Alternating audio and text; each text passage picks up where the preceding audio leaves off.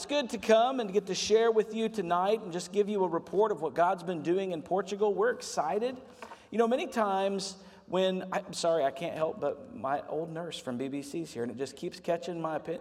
I'm not your old nurse. Well, you know what I mean, like when I was there so long ago.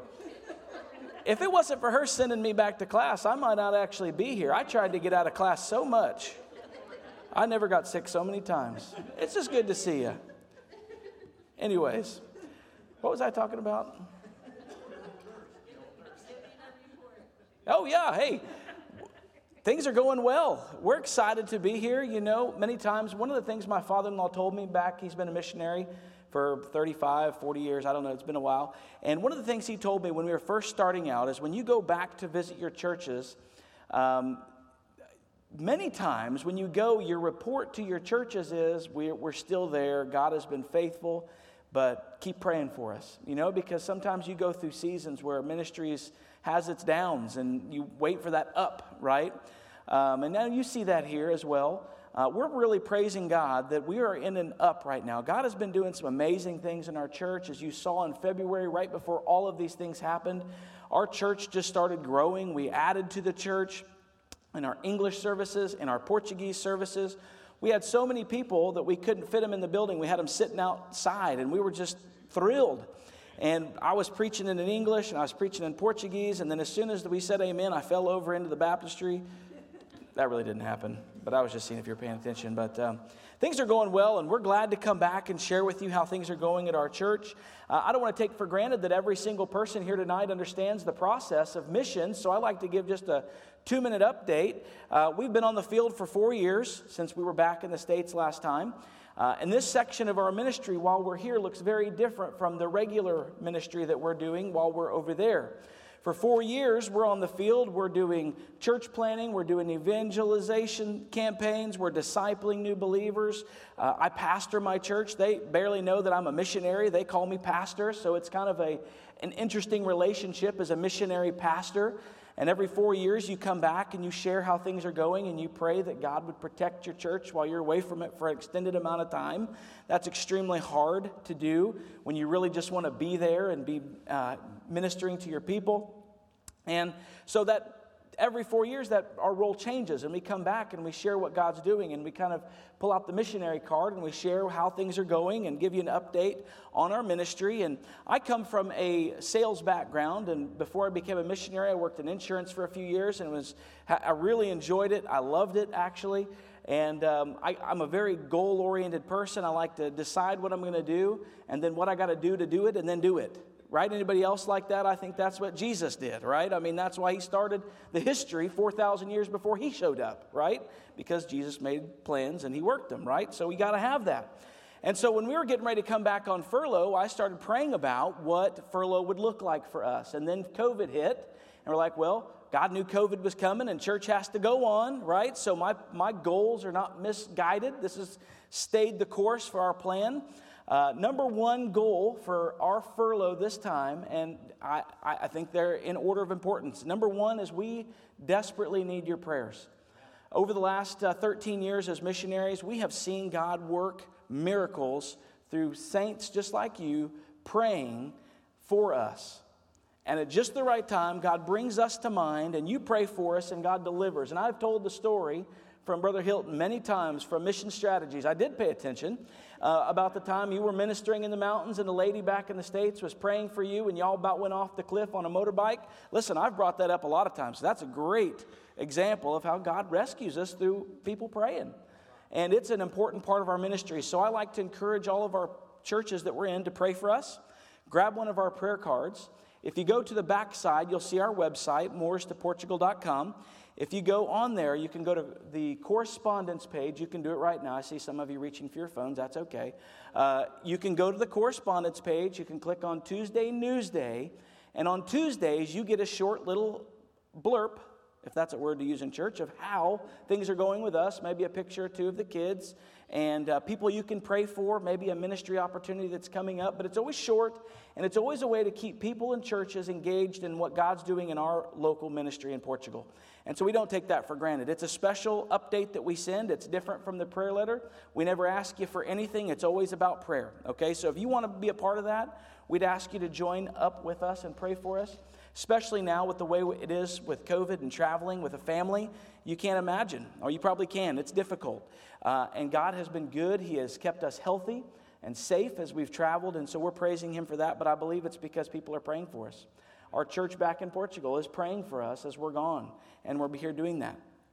The number 2 goal that we have while we're back in the States is fundraising. Obviously, as you're on the field for 4 years, you naturally lose a little bit of monthly support, and so you need to put that back as you come back and visit churches. It's been a little extra hard this time because the new churches aren't welcoming in new people. Churches like this that already are familiar with us and support us welcome us in and no problem, but some of the new ones are just kind of like, well, let's wait. So we've had 8 new churches cancel.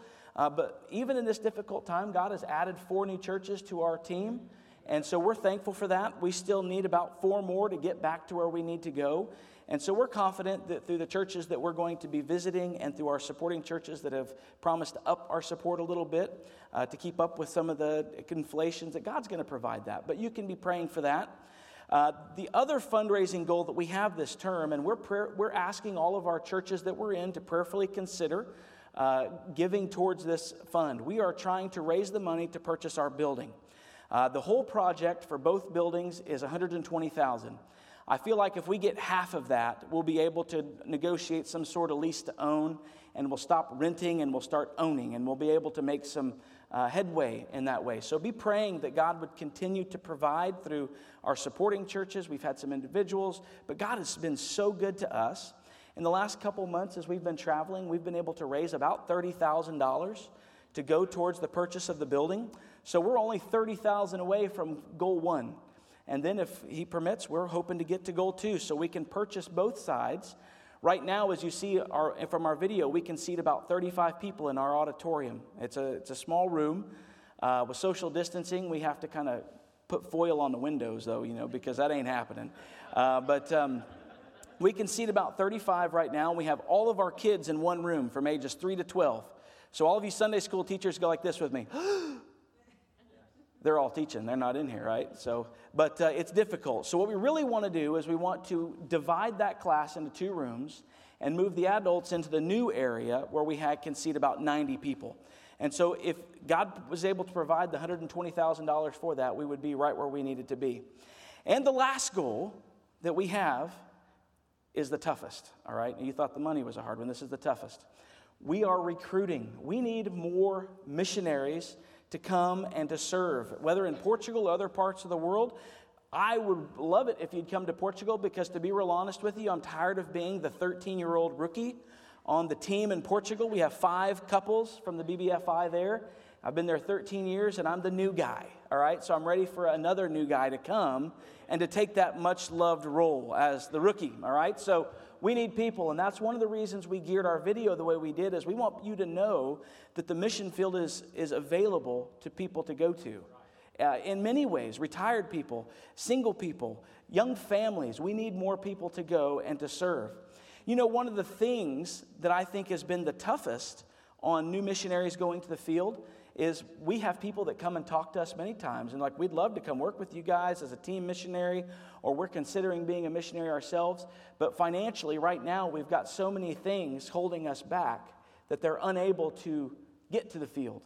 And as a Christian, we need to live in such a way that if God was able to call us or decided to call us, we could turn loose of all that and we could take off to the mission field. Because if you're tied down with debt, you're not going to get there. And so, matter of fact, tonight I want to use that as an opportunity to segue into our message tonight.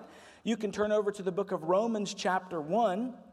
We're going to be looking at just a few verses here, and we're going to be back and forth a lot, and I promise I'll get you out of here at about the regular time if you keep up. If I see you're not following along and turning pages the best you can, then we're going to go back and hit it again, all right? I had Brother Hilton as a teacher. You got to put it down.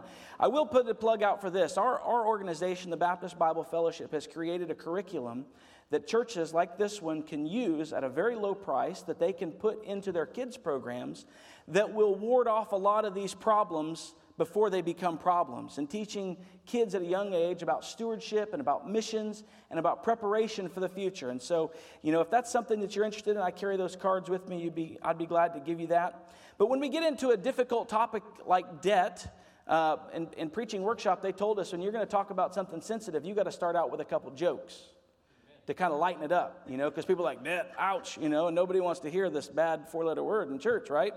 So we'll start out with a couple jokes. The only man who sticks closer to you in adversity than a friend is a creditor. If you think nobody cares if you're alive today, try missing a couple car payments. And they'll find you, right? They'll find you. Well, so joking aside, on average, each household with a credit card carries a balance of $8,398. The total U.S. consumer debt is around $14 trillion. This includes credit cards, auto loans, student loans, and mortgages. Debt is growing at record pace in America. Some estimates show that it's climbing around $200 billion a quarter. I haven't had a math class since high school, and that was 20-something years ago, but that's a lot of zeros. $200 billion a quarter. Here's the thing. No matter your financial standing, there is not a single person here today in this room that is not in debt. And I want to show you what I mean by that. There's such a thing as good debt. There's a good debt that we have to pay. And if you would, look at Romans chapter 1. We're going to read verses 13 through 17. The Bible says, "Now I would not have you ignorant, brethren, that oftentimes I purposed to come unto you, but was let hitherto, that I might have some fruit among you also, even as among other Gentiles.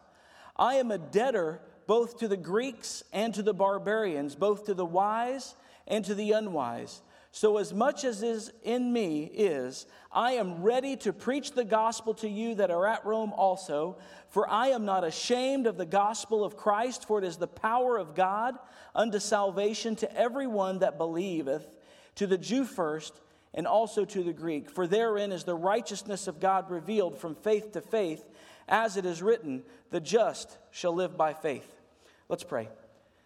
Father, we come to you tonight. We thank you for this time that we can come together and we can open your word and we can just study and learn and lean on you for understanding. And I pray that your power would be active tonight, that we would be open to your leadership in our life in whatever area that might be.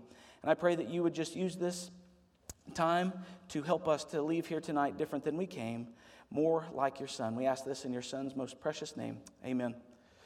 I don't know about you guys, but whenever I read a passage of Scripture, I'm a very simplistic person. I try to keep it real simple. I try to keep it real applicable. I try to make it matter to me today. And when I look at this passage that we just finished reading in Romans chapter 1, there's a couple questions that come to mind for me. The number one question that comes to me is, why did Paul feel indebted? Many times you can get lost in a bunch of commentaries trying to figure out what exactly the writer of a particular book was trying to convey by the words that he chose to communicate with. But what the idea of the word here that we see when Paul calls himself a debtor is basically conveying to those people in Rome that he was writing to that he had a sense of obligation to do something. Now, it wasn't a small one. It was a big one. He understood that there wasn't an option to just not do it. He had to communicate that there was something that needed to be done. So we have to ask ourselves another question. Well, what is Paul's debt when we look at this passage here? When you start to study this passage in Romans chapter 1 and you look up some opinions about what Paul might have been trying to communicate, you find several things. Number one thing that popped out was that maybe Paul felt a great sense of indebtedness because God had made him an apostle. Because in verse 1 and verse 5, he uses these terms. He says, called to be an apostle, separated unto the gospel of God. And verse 5 says, by who we receive grace and apostleship. But listen, when you really understand what Paul was conveying by what he wrote in this passage, you find that Jesus chose him to be an apostle. He gave him a mission, didn't he?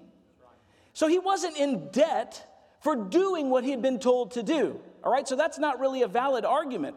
Much like with my kids, I don't pay them for their chores, right? They have a responsibility to do certain things in my house because they live with me. They eat the food that I buy, right? So they have a responsibility. I don't pay them for that. Now, if I have them do something for me that's not in their list, that's a little different. I might give them a quarter, $1, or whatever. You know, with a 4-year-old, you can give him a penny and he's happy because it's copper. I don't like it when they get older. They just want them to get bigger and bigger, right?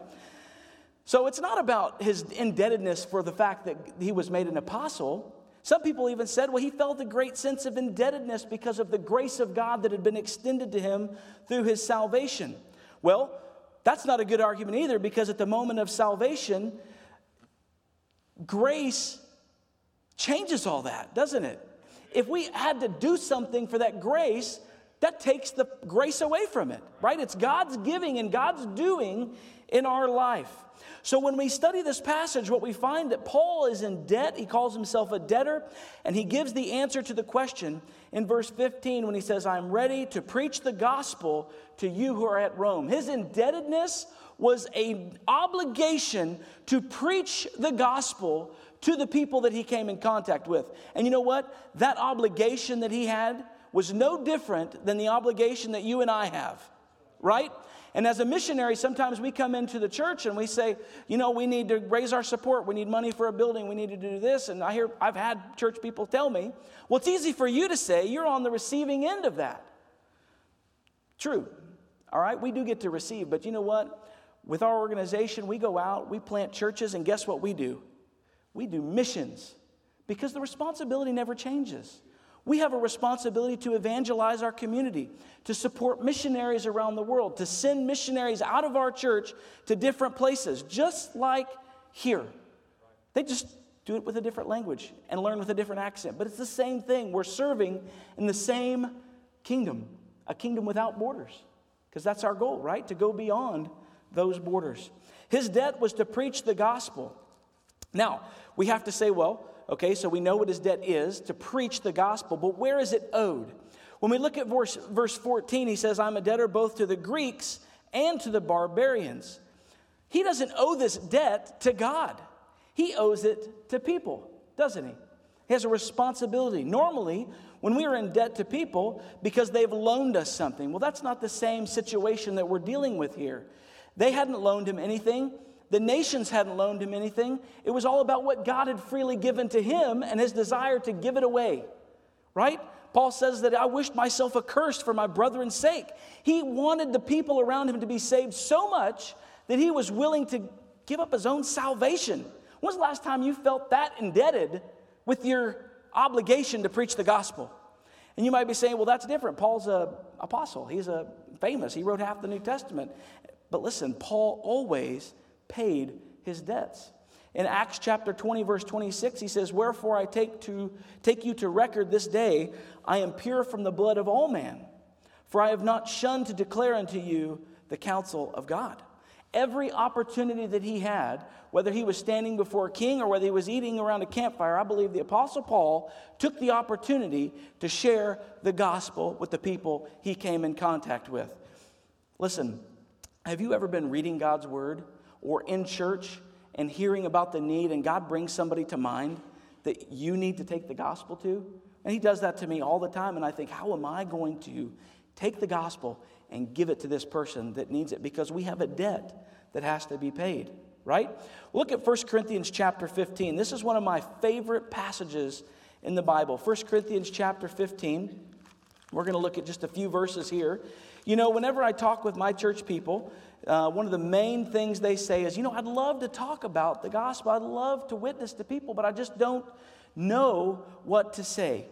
Let's look at 1 Corinthians chapter 15, just a few verses here. Paul's talking again to a church at Corinth, and he says, moreover, brethren, I declare unto you the gospel which I preached unto you, which also ye have received and wherein ye stand. And I think that it's important to stop right there and say, listen, Paul is preaching the gospel to a group of believers.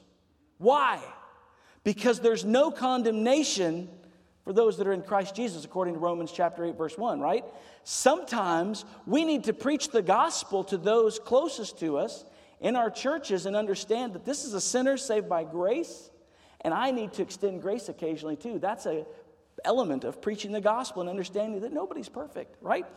Verse 2, it says, by which also ye are saved, if you keep in memory what I preached unto you, unless hell might believed in vain.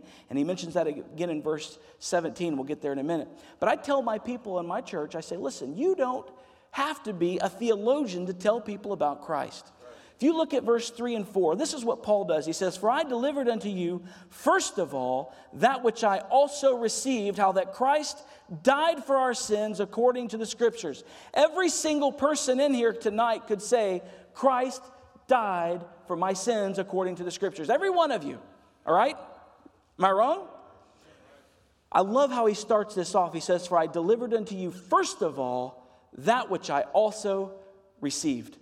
I tell my people, listen, whenever you are in a situation when you need to share Christ with a coworker or with a student in your class or with a neighbor or with somebody you're just talking to on the street, just tell him what Christ did for you.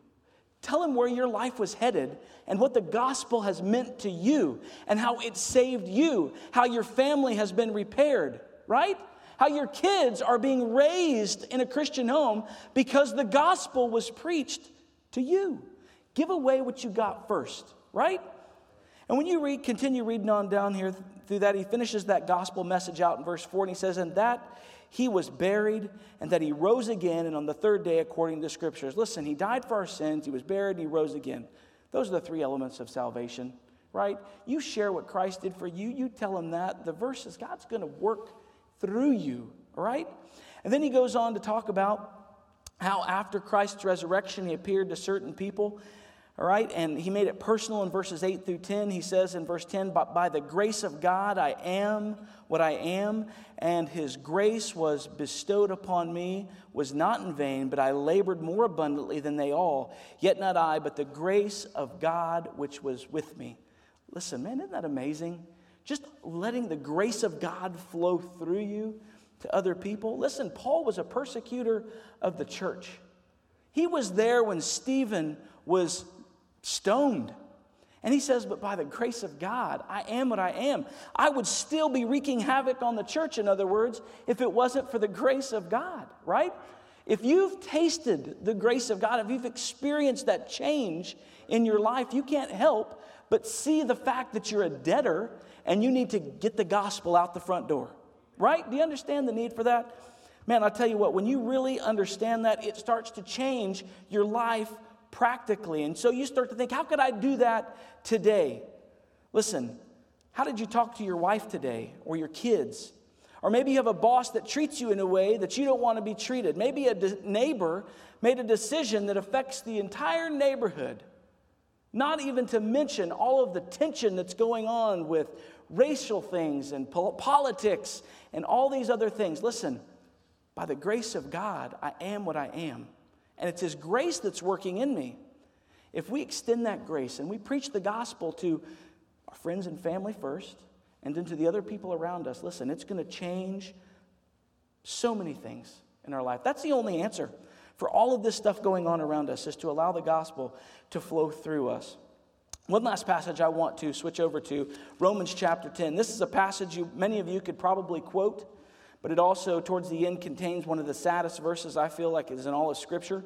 It's in Romans chapter 10.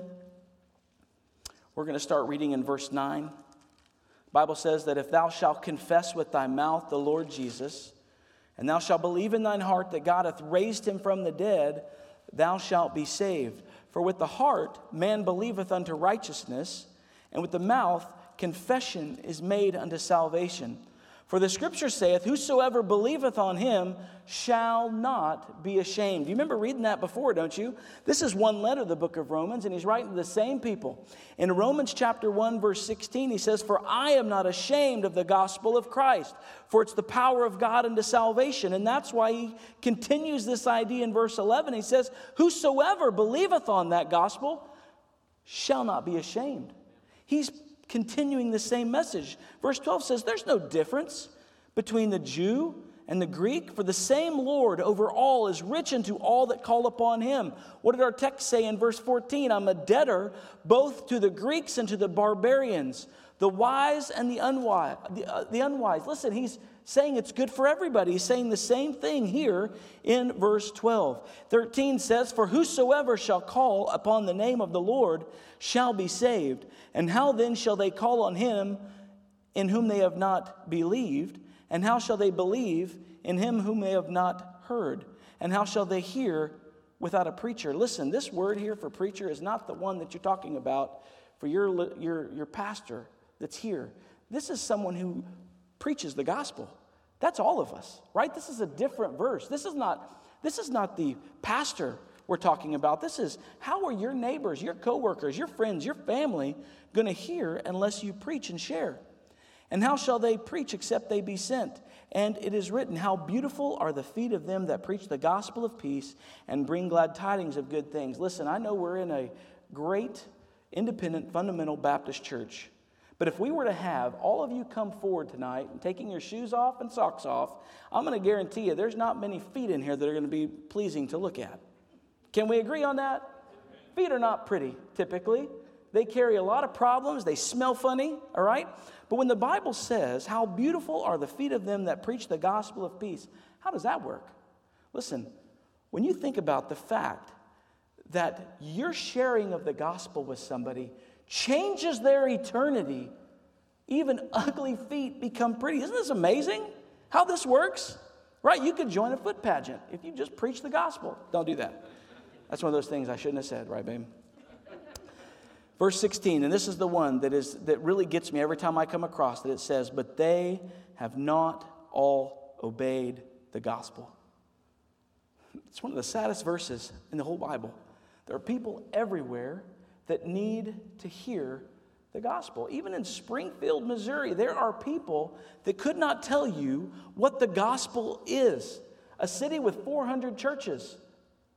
Some people don't know what the gospel is. It's overwhelming when you run into those people. There is a need to do that. In Lisbon, less than 1% profess Christ as their Savior. They've not obeyed the gospel.